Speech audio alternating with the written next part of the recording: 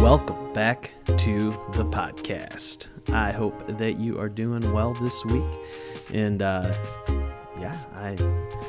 glad that you are with me here on the Love Well podcast as we continue to explore what it means to love well. A couple of quick announcement-y kind of things, I guess, here at the top of the show. First is that Doubt on Tap is happening Tuesday nights on our Discord server. And by ours, I mean the Simple Theologian Discord server. As you know, as you might know, as you might not know, I don't know, me and my buddy Mike run something called Doubt on Tap as a part of what we do with our Simple Theologian podcast. And we're trying to build a little community here around the whole Simple Theologian thing, and a big part of that is Doubt on Tap. Tuesday nights, 8 o'clock. We are doing it virtually on our Discord server these days while we are, in the middle of this whole pandemic. So it's a great time to come together and have conversation about things that matter. Second, Wednesday nights, 7 o'clock. I am hosting office hours online in a Facebook room. So I'm opening a messenger room every Wednesday night at 7 o'clock just to kind of open things up, have conversation, talk about whatever you want to talk about. You could think of it as a Ask Me Anything, but it's just a place to come in and chit-chat and hang out for a few minutes or hang out for an hour, whatever it is that you're up to and feel like doing. I'm just going to kind of open things up and provide an opportunity for folks to connect.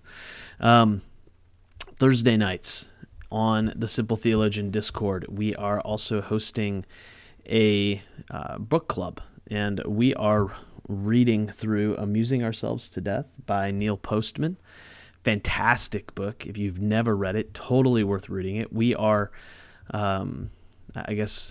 we will be in chapter 5 as you're listening to this, and so grab the book, get it cheap, and join us. Be a part of the conversation there. So I will be sure to include a link to the Discord server in today's show notes. So check that out. Let's see.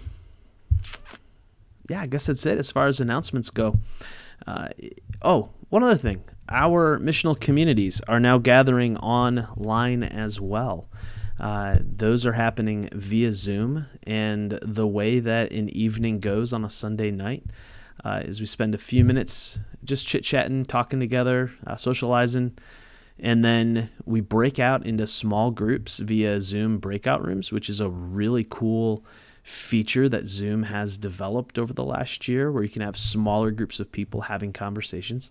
And we do that for about a half hour, and then we pull it back together for a large group time of sharing and prayer requests, and also it gives me a chance to answer any questions that came up during the small group conversations. So that link you can find each week on our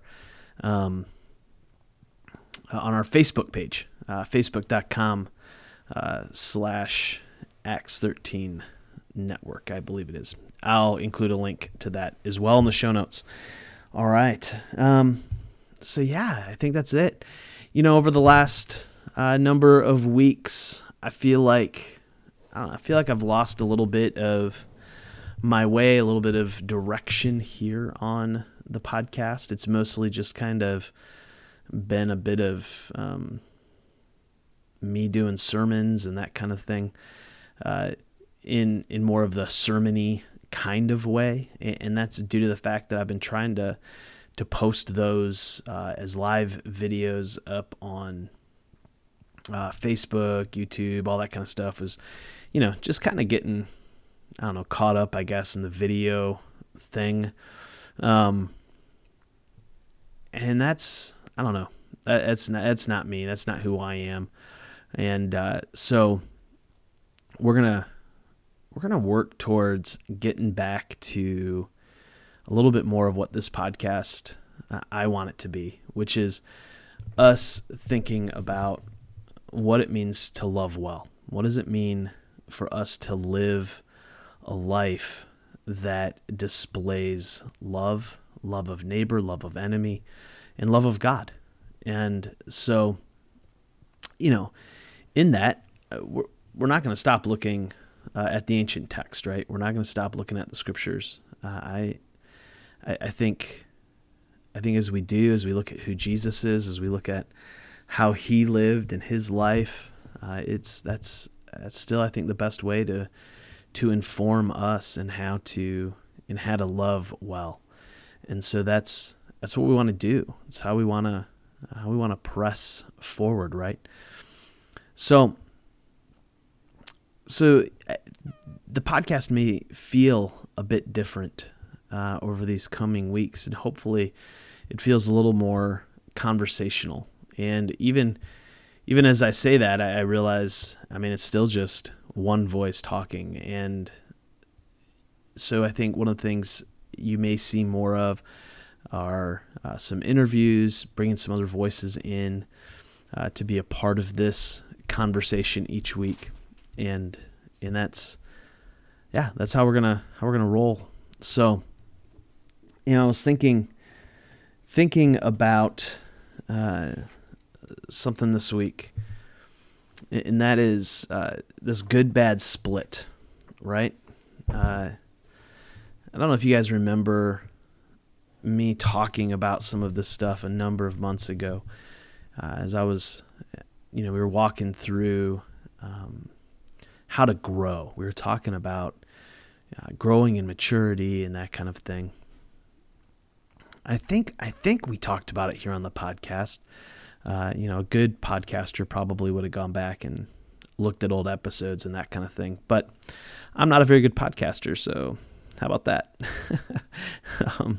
But one of the things I was thinking about is good-bad split. And good-bad split is where we inevitably, especially when we're younger, we see events, we see people as all good or all bad. We don't tend to see the good and the bad in both, right? We tend to live in this purely black and white, dualistic way of thinking about the world and about people. And the fact of the matter is that the world and people are good and bad. There's good things in the world. There's good things about each event that happens. There's good things in each circumstance, and there are bad things in each circumstance, and there are bad things about each person we know, and there are great things about each person we know. And as we move into maturity, we begin to see the two. Now, one of the ways that the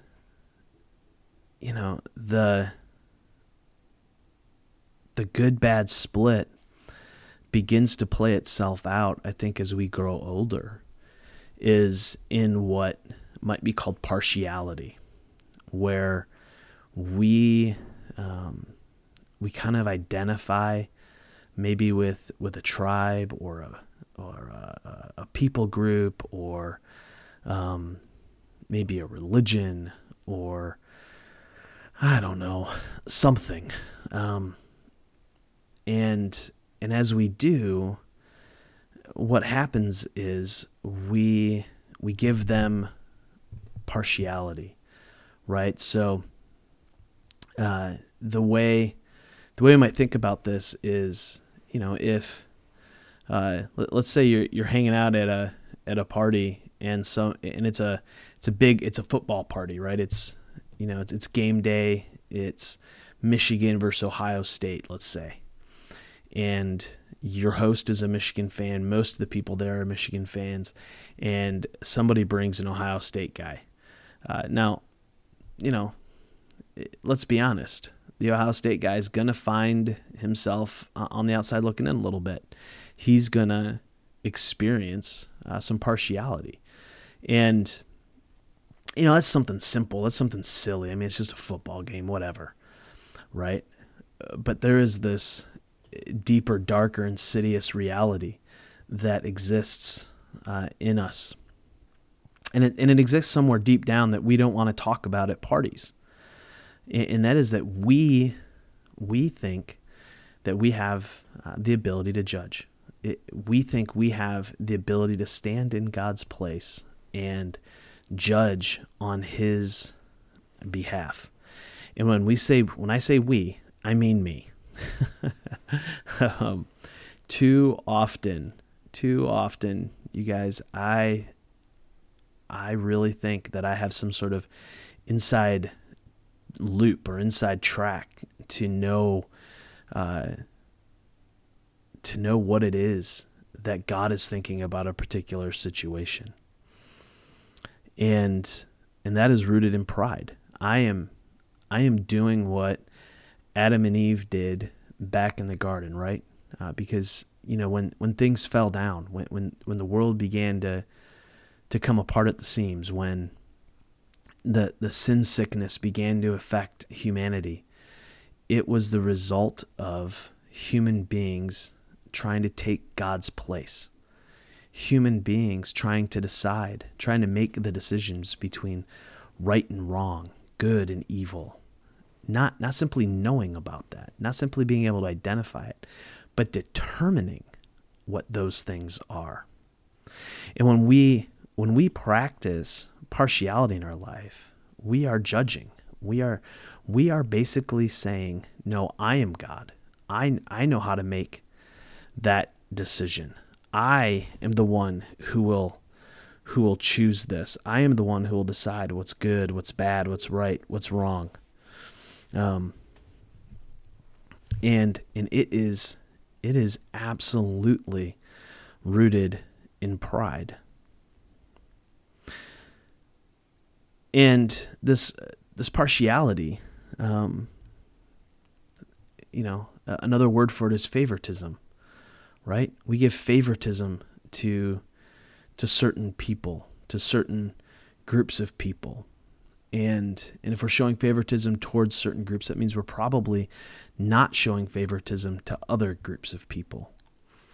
And we all have that group. We all know it. We all have a list. And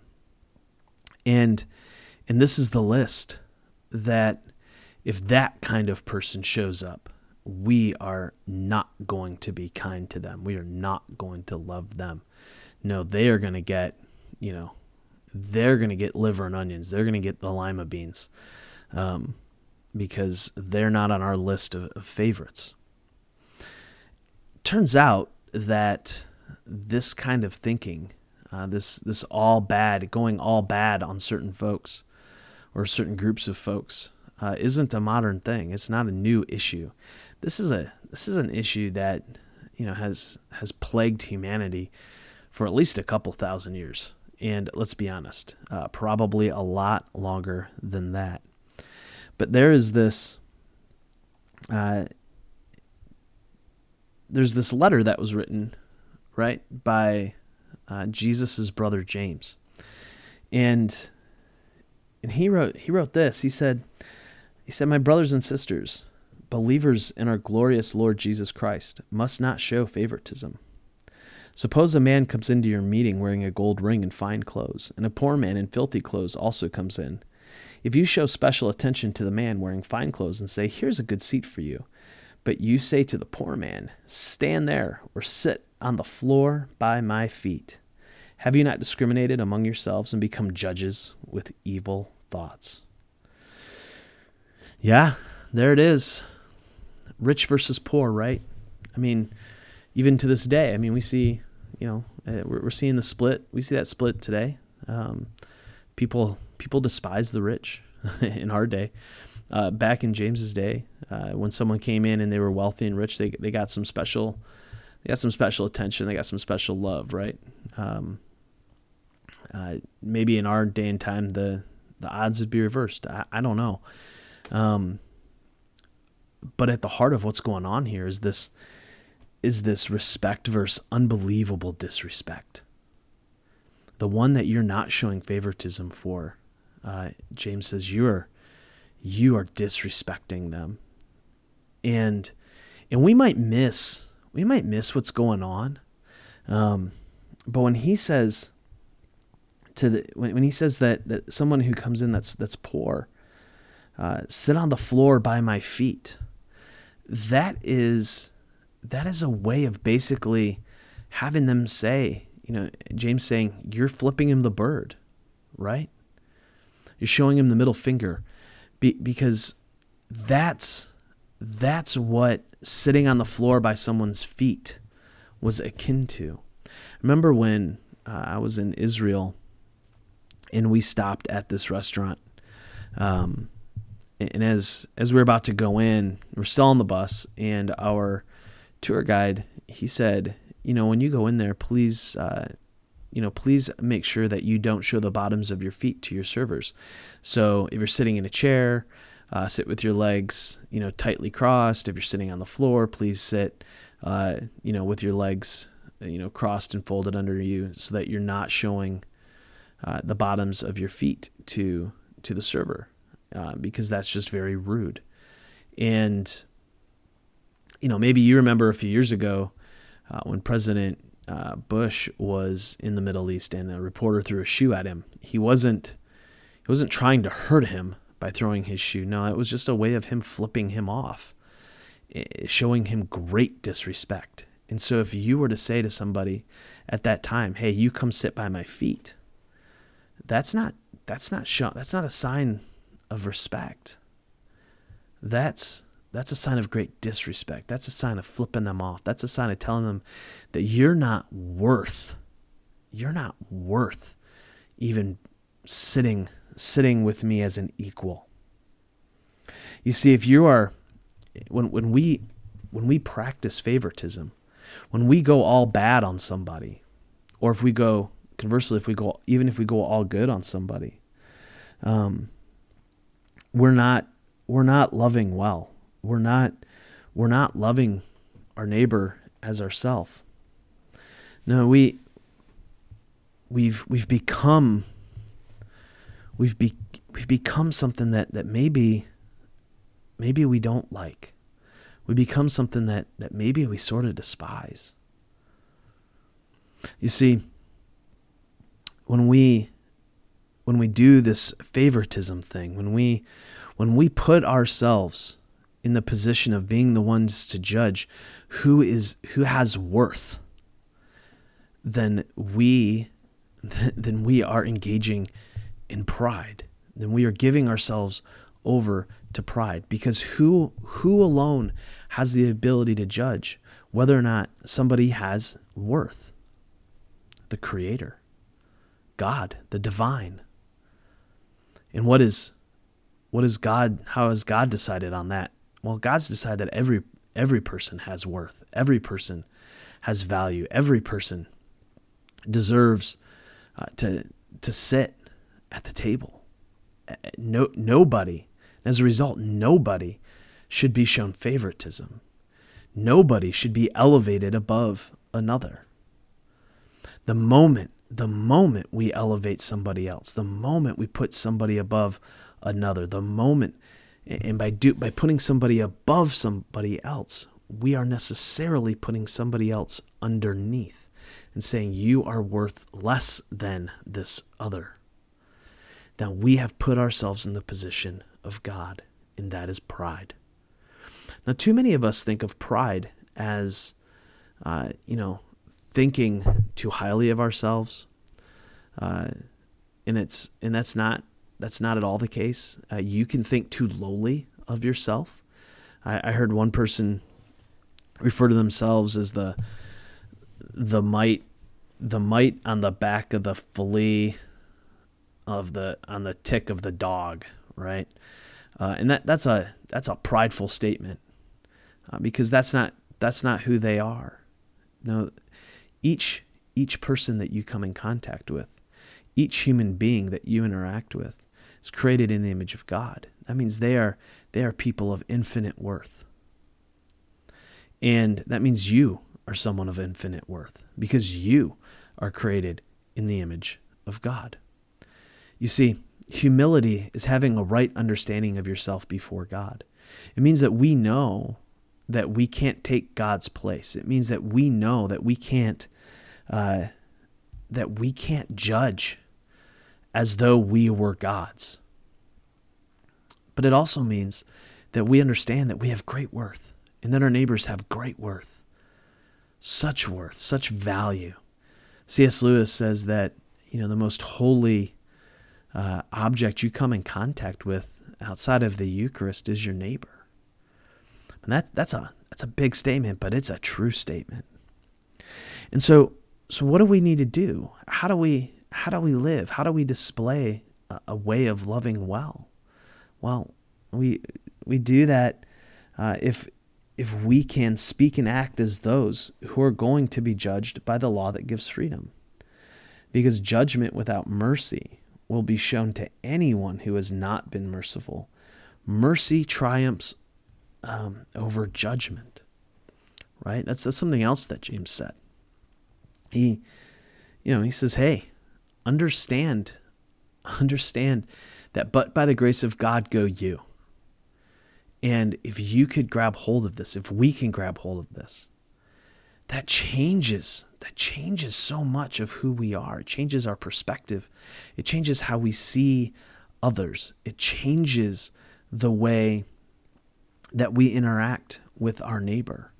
It allows us to love our neighbor as ourselves. It allows us to extend mercy. Because here's the thing. When we judge others to determine good, bad, when we judge others to determine who we're going to show favoritism to, the reality is that we can't even live up to our own judgment. And so we must live. We must live in light of the reality that we are people who desperately need mercy. I need to live as though I desperately need mercy. This is what we need. And when we understand that we are people who are in need of mercy, then what it does is it reminds us of who we actually are. It reminds us that we're not God, because God doesn't need mercy. God gives mercy, and he gives mercy freely. He gives mercy.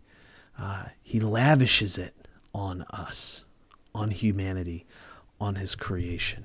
Why? Because we're created in his image, and we are humans who have great worth. So we have to move past it. We got to move past the duality of good, bad. We have to move past, this idea of showing favoritism to some and basically giving a big FU to other people. We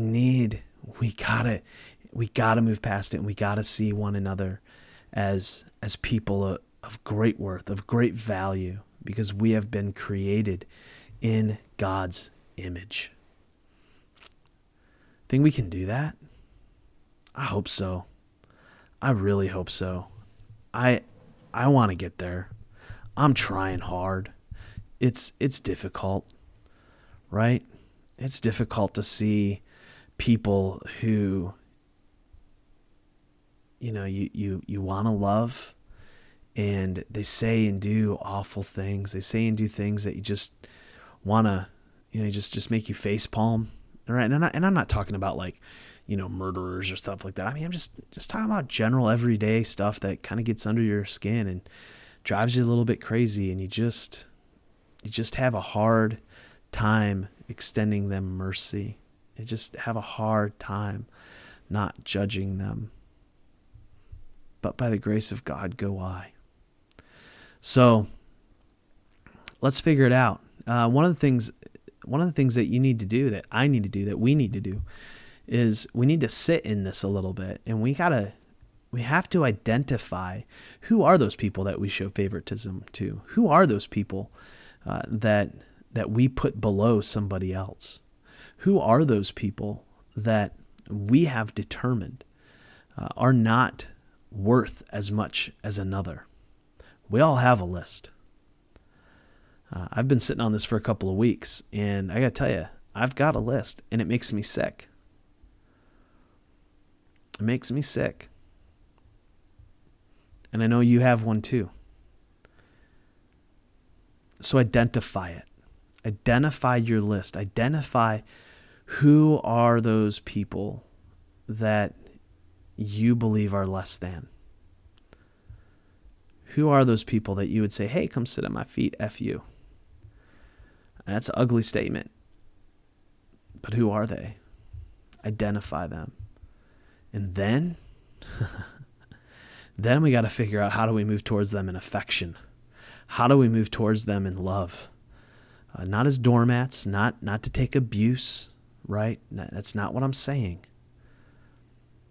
But how do we move towards them with a warmth that says, I love you,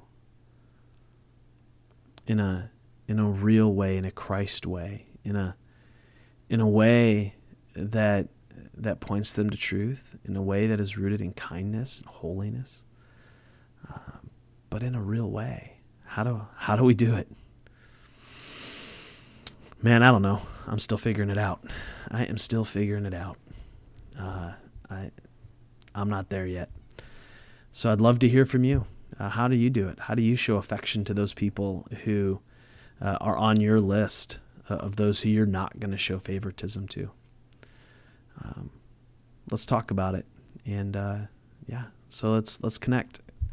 And drop a comment here or on Facebook, Twitter, or I don't know, wherever you connect with me. And let's continue this conversation and try to figure out how we can love well.